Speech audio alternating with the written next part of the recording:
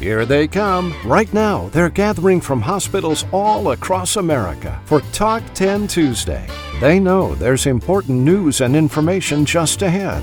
Don't miss out. Come in, sit down, and log on. It's Talk 10 Tuesday with Chuck Buck and co-host Dr. Erica Remer. Here now is the publisher of ICD-10 Monitor, Chuck Buck. Thank you, Clark Anthony. Hello, everyone, and welcome to the 436th live edition of Talk 10 Tuesday, and brought to you in part today by ICD-10 Monitor. And joining me as my co-host is the exceedingly popular Dr. Erica Remer. And as you know from listening to these many Talk 10 Tuesday broadcasts, Dr. Remer is the founder and the president of Erica Remer, MD, Incorporated. Good morning, Erica. Oh, thank you, Chuck, and good morning, everyone. Our lead story this morning is about the pandemic.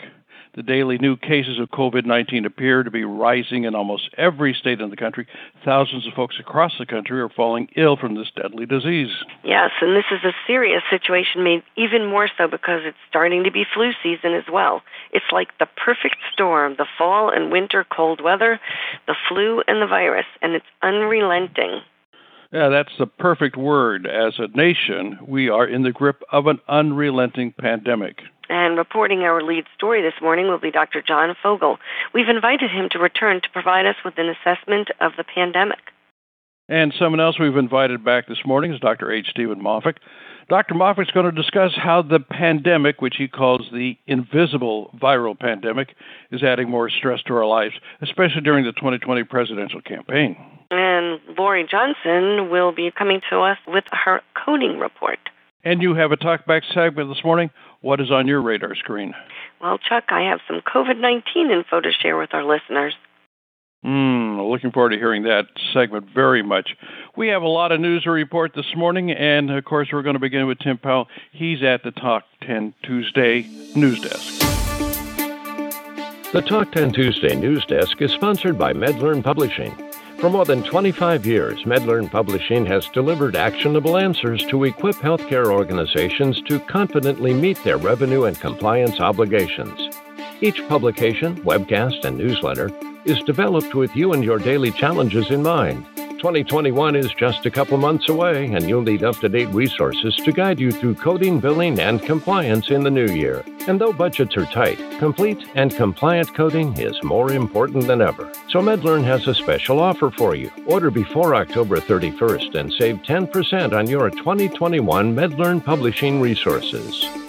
Here now is Tim Powell. Critical access hospitals, or CAHs, continue to struggle in the news. Now, who qualifies as a CAH? To be eligible, hospitals must meet the following conditions to obtain CAH designation. First, they have to have 25 or fewer acute care inpatient beds. They must be located more than 35 miles from another hospital, with some very unusual exceptions. They must maintain an average length of stay of 96 hours or less for acute care patients, and they must provide 24-hour-a-day, 7-day-a-week emergency care services. Now, critical access Medicare reimbursement. Medicare pays CAHs 101% of allowable cost. And before the call, I was answering some folks about miscommunication in terms of what this really means. It's not 101% of your charges, and it's not as great of a deal as it sounds like. So what costs are allowable? Non-allowable costs include marketing costs, income taxes, entertainment expenses, and a catch-all cost not related to patient care. By the time you run all the data through, Medicare is still paying less than the cost of care. The difference has to be made up in some way, and there was an old term that people used to use that is appropriate in this case. The old term was cost shifting, and cost shifting has been around since the Medicare program has started, and it just means that someone has to make up for the difference that Medicare is not paying for. So we pulled data, financial data, on CAHs by year from Medicare cost reports recently, and then the data that we pulled is we took from worksheet G3 the net patient revenue and the net income that was reported to Medicare. And we found that while 2013 was a terrible year, the industry had bounced back, and that was followed by a steady decline. So we found in 2013 that the industry as a whole had an overall operating loss of 10.14%. 2014 had a break even of about negative 0.04%. In 2015, they jumped up to a 3.52% income on net charges, and that has continued to work its way down to, in 2019, once again, we are showing a loss of 1.3%. It means that most critical access hospitals are showing negative income on their Medicare cost reports and financial statements. So we're waiting for cost reporting data for periods in 2020, and this data is going to be even more important for critical access hospitals, or CAHs. Even if these reports show higher reimbursement per patient day and discharge, it will take years for these reports to yield extra payments to cash-strapped CAHs. The slim profit CAHs made from Medicare on separately billable drugs is not making up for the fact that they have these losses. And the current blow to income is moving forward, and we hope that critical access hospitals, or CAHs, survive the continued downturn. And with that, back to you, Chuck. Thanks, Tim, very much. That was compliance expert Tim Powell. He is also the ICD-10 national correspondent. It's Tuesday. It's October the 20th, 2020, and you're listening to the 436th live edition of Talk 10 Tuesday. Stand by.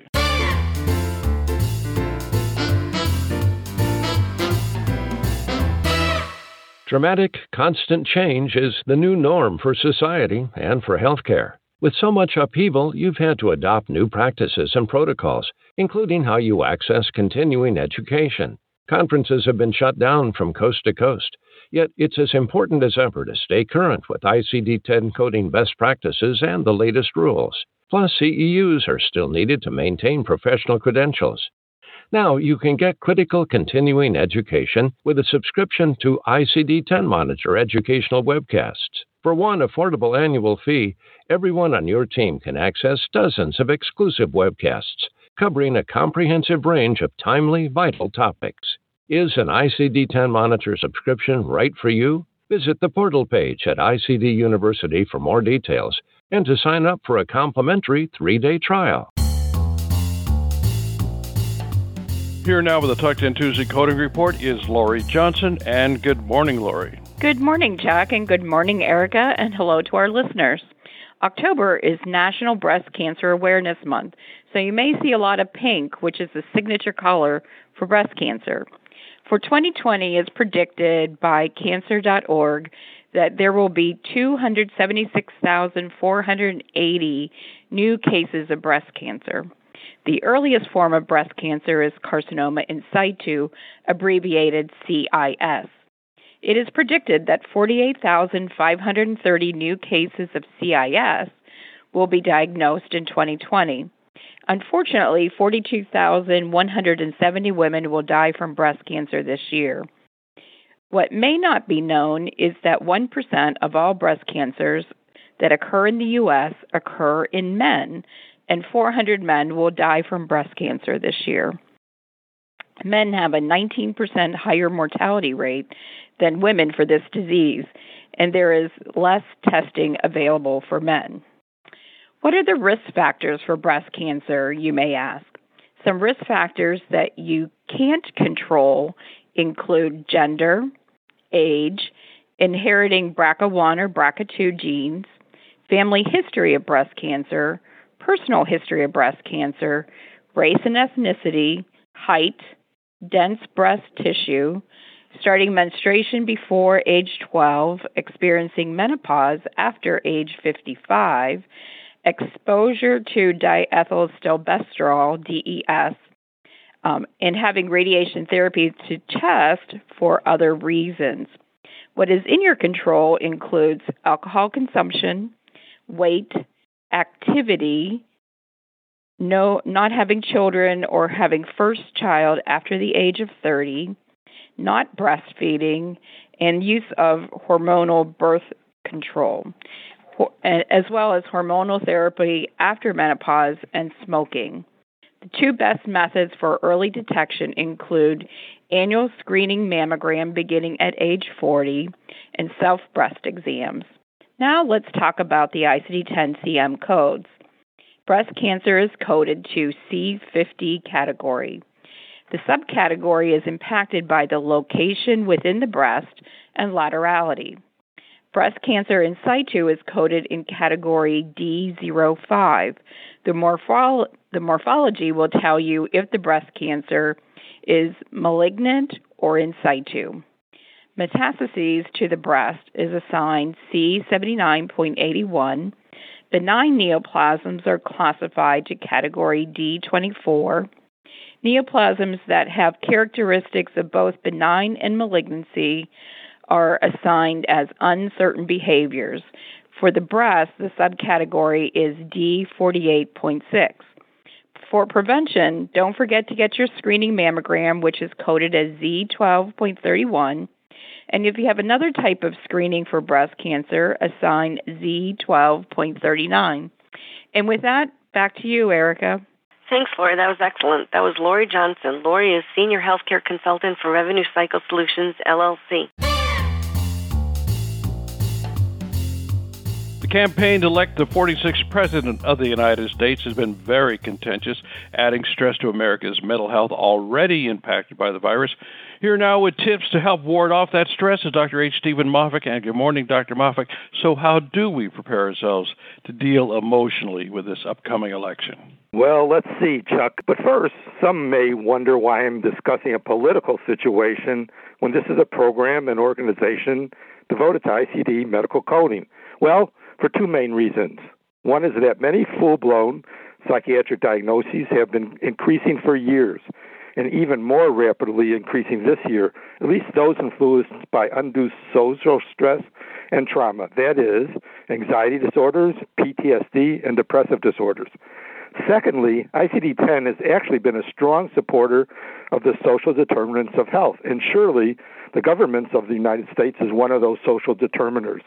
As such, we have Z60, quote, problems related to social environment, end of quotes. There are other Z codes that are also relevant to this pandemic time.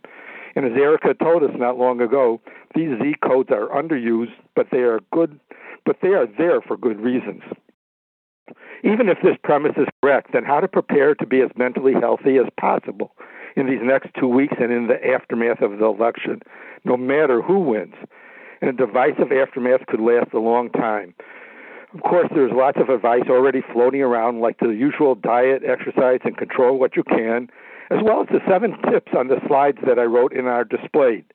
But there was one I ran into serendipitously lately. On September 29th, I appeared on this show to talk about the emotional state of the country. Just right after the program, I walked past our TV, and whoever was on the local TV show, which I never ever watched because I think it is too sappy, it's called Morning Blend, I think, whoever was talking mentioned emotional agility. That's it, I thought. My recommendation back at the end of the September show was to try to find the sweet spot for your intensity of anxiety and depression. Not too much and not too little, just the right amount to fit the circumstances. But there are other emotions of importance too, anger, irritability, and even joy among them. Plus, our emotional reactions may be like a roller coaster ride as the election plays out. What we need for all of that is emotional agility. So what is that? After the snippet on the TV show, I tried to find out the relevant literature. What I found was a book by Susan David called, wouldn't you know, Emotional Agility. Not only that, but it was released on September 6, 2016, right before the prior election. Did she somehow know that we were going to need that emotional agility then, and I think even more now? A teaser for the book about such agility is to recognize your emotions and think about how to use them for any given stressor. That ability to pause and dampen our reactivity to stresses is a key step to that agility. And breaking up the built-in chronic stress reaction in the times is absolutely critical because, if not, the body keeps releasing stress hormones which lead to increased inflammation throughout the body and brain, and then including a poorly functioning immune system. What helps that transition the most continuously is another new book called Growing Old tells us being or having been in a satisfying long-term romantic relationship, good friends, being kind, and volunteering will help. We've got 2 weeks before the election to increase such agility. Thank you, Dr. Moffic. I have to say I'm going to try some of those myself. That was Dr. H. Stephen Moffic, one of the nation's foremost psychiatrists. Chuck? Thanks, Erica, and thank you again, Dr. Moffic. And be sure to read my interview with Dr. Moffic on this very important and timely topic in today's ICD-10 Monitor. And across the country, some hospitals are searching for more beds and more nurses as the virus rebounds. That story is next. This is Talk 10 Tuesday. It's a broadcast service of ICD-10 Monitor. Stand by.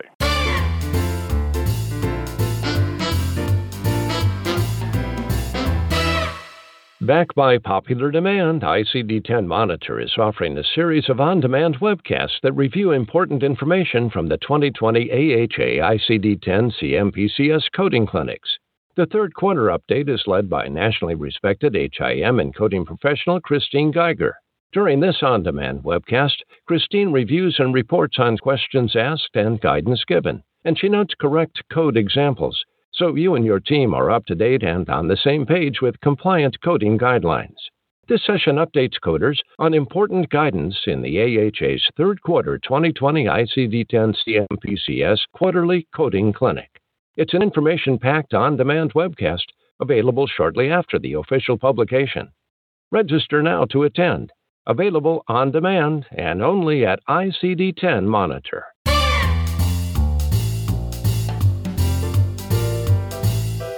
The coronavirus continues to dominate the news, family conversations, political debates, congressional hearings, and, of course, television news. Now, providing a physician's perspective on COVID-19 is Dr. John Foggle. Dr. Foggle consulted for the World Health Organization in the South Pacific. That was back in January and February, and then he returned to the U.S. to treat COVID patients in the Northeast. So, Halloween and Thanksgiving, boy, they're just not going to be the same this year, right, Dr. Foggle? No, they won't be. Thank you, Chuck. There are now 40 million confirmed cases of COVID-19 on Earth, with more than 20% of them here in the United States. As President Trump holds outdoor political campaign rallies multiple times a day, with no social distancing or masks required, he repeatedly states we are rounding the turn in regard to the pandemic. He's wrong. Case numbers are exploding. Let's look at the facts. More than half of the states have seen COVID-19 cases increase by more than 25% in the last 2 weeks alone. At least 10 states reported their highest ever single-day tallies of new COVID infections this past Friday. And on that day, the United States had its highest one-day total of new cases since July. As infections rise, so do hospitalizations. A number of medical centers, including the University of Utah Hospital, have run out of ICU beds. It's just a matter of time before we see new spikes in the number of COVID-19 deaths, as there's opening time lag between hospitalizations and deaths. There are a number of reasons why the pandemic is getting worse. One, young adults are back at universities after being cooped up at home since March. Two, there's widespread COVID fatigue. And three, too many people are mask deniers. Mask use is now more important than ever. Wearing a mask should never be a partisan issue. The virus is winning. Now we are about to enter the perfect storm. Things are about to go from bad to worse as temperatures get colder, forcing more people indoors where airborne spread is much more likely to lead to infection. With flu season about to start, some experts say we are facing a twindemic. We also have upcoming holidays that further accelerate cases, hospitalizations, and deaths. Thanksgiving weekend could result in a new surge as young adults return home from campuses where infection rates are high because many students too frequently ignore unenforceable public health measures. We are looking at 250,000 dead Americans shortly after the upcoming election, which will likely rise to 500,000 sometime next spring. The death toll will be much higher if we ignore the public health experts. This may sound bleak, but there are some reasons for hope. Scientists have learned an incredible amount about a novel disease in record time, and we are still learning. Doctors do a much better job of managing COVID-19 patients now than they did at the start of the pandemic as we learn what treatments work and which ones don't. Early on, it was a trial and error approach. Now patient management is typically dictated by a series of scientific studies that support proven treatments. There are also numerous vaccine trials in the U.S. and around the world that offer promise for 2021. We cannot let our guard down now. We need to push COVID fatigue aside. We cannot afford to ignore our scientists and public health experts. Listen to them. Practice social distancing. Avoid large crowds. Religiously wash your hands like you did last spring. Also, modify your holiday plans. I urge you to go to cdc.gov and observe their Thanksgiving guidelines. There have been too many avoidable deaths. The actions of Americans in the months ahead will determine whether we will have more avoidable deaths or whether we will save lives. There is one proven prevention strategy supported by scientific evidence that works. Wear a mask. Back to you, Erica. Thanks, John. Those numbers are just staggering. That was Dr. John Foggle. Dr. Foggle is Adjunct Associate Professor of Emergency Medicine at the Warren Alpert Medical School at Brown University. Chuck? Thanks, Erica. And again, Dr. Foggle, thank you so very much for being on this program. Now's the time for our very, very popular segment here at Talk 10 Tuesday, and it's called TalkBack, and it features our own Dr. Erica Remer. Dr. Remer, what's on your radar screen? Today's TalkBack is a COVID grab bag.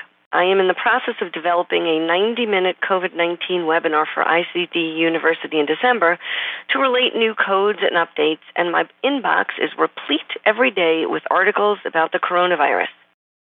Sunday, I took a walk with my husband, and I had to grab a surgical mask from his stash in his car because all my hand-sewn masks were in the wash. I had to take it off after a short while because it smelled so vile that it literally made me want to vomit. He donned it and assured me that was what those masks always smell like. The Cleveland Clinic no longer allows providers to wear homemade or store-bought masks. They are mandated to wear surgical masks, although an email from them just this morning encouraged the general population to wear a cloth mask or face covering when out. Thank goodness I no longer practice clinically. How this relates is that a study came out last week out of 13 academic medical centers in 12 states, noting that 6% of 3,248 participants had SARS-CoV antibodies, even though they had not been aware of contracting COVID-19. These were healthcare providers. And the findings were that healthcare providers who reported always wearing face coverings when interacting with patients had lower seroprevalence than those who did not, and HCPs who reported a shortage of PPE at their medical centers were more likely to have detectable antibodies than those who had ample supplies. 44% of the approximately 195 serology-positive group did not believe they had previously had COVID-19. I wondered, were some of the antibody tests false positive? This reminded me of other instances of false positives in the news, such as in professional sports teams and at colleges. I'm quite attuned to this since my father's false positive PCR testing debacle. This led me to research false positives in PCR testing, and I found an article in The Lancet which noted that false positive COVID-19 tests in the UK are increasingly likely, with substantial consequences at the personal, health system, and societal levels. It makes sense. More testing, even with a low false positive rate, will lead to more false positives by the law of numbers. One of the references from the Lancet article was another article which discusses the false discovery rate, which is the proportion of positive test results which are false positive, and its relationship to prevalence, which is the percentage of population currently infected. If the positivity rate is low, even a small false positive rate can produce a large false discovery rate. I am really hesitant to sound too loud an alarm about false positives. I would rather have people take a false positive test seriously than have a person with asymptomatic COVID-19 spreading it around because they blew off a positive test as being probably incorrect. I am afraid, however, the statistics about COVID-19 are somewhat inaccurate. There are false negatives, there are false positives, there are untested individuals who have disease. The death rate may be inaccurate, but over 220,000 people have died in the U.S. For every person who dies, 19 more have required hospitalization. Many of those will have permanent or long-lasting heart, lung, or neurological damage, including strokes. It is important to remember that COVID-19 isn't a binary dead or fully recovered situation. The studies are incontrovertible that wearing face coverings save lives.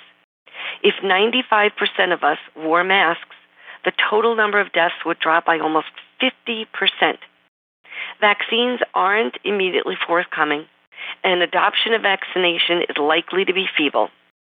A large WHO study just came out suggesting that remdesivir, one of the drugs which President Trump received when he had COVID-19, does not reduce mortality. Thanksgiving and Christmas are coming. It's going to be a long, hard winter. Listen to the science, Tony Fauci, and me. Practice hand washing, crowd avoidance, physical distancing, and wearing a mask over your nose and mouth.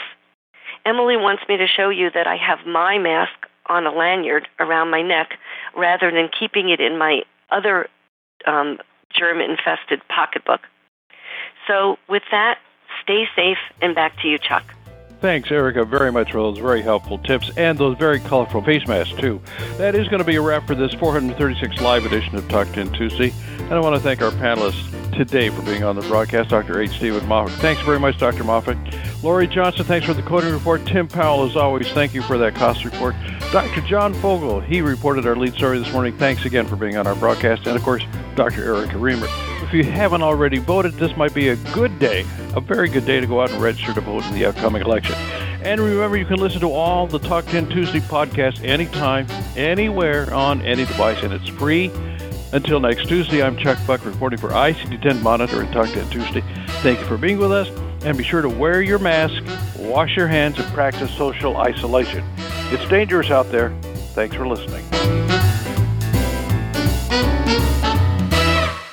Talk 10 Tuesday is a production of ICD-10 Monitor.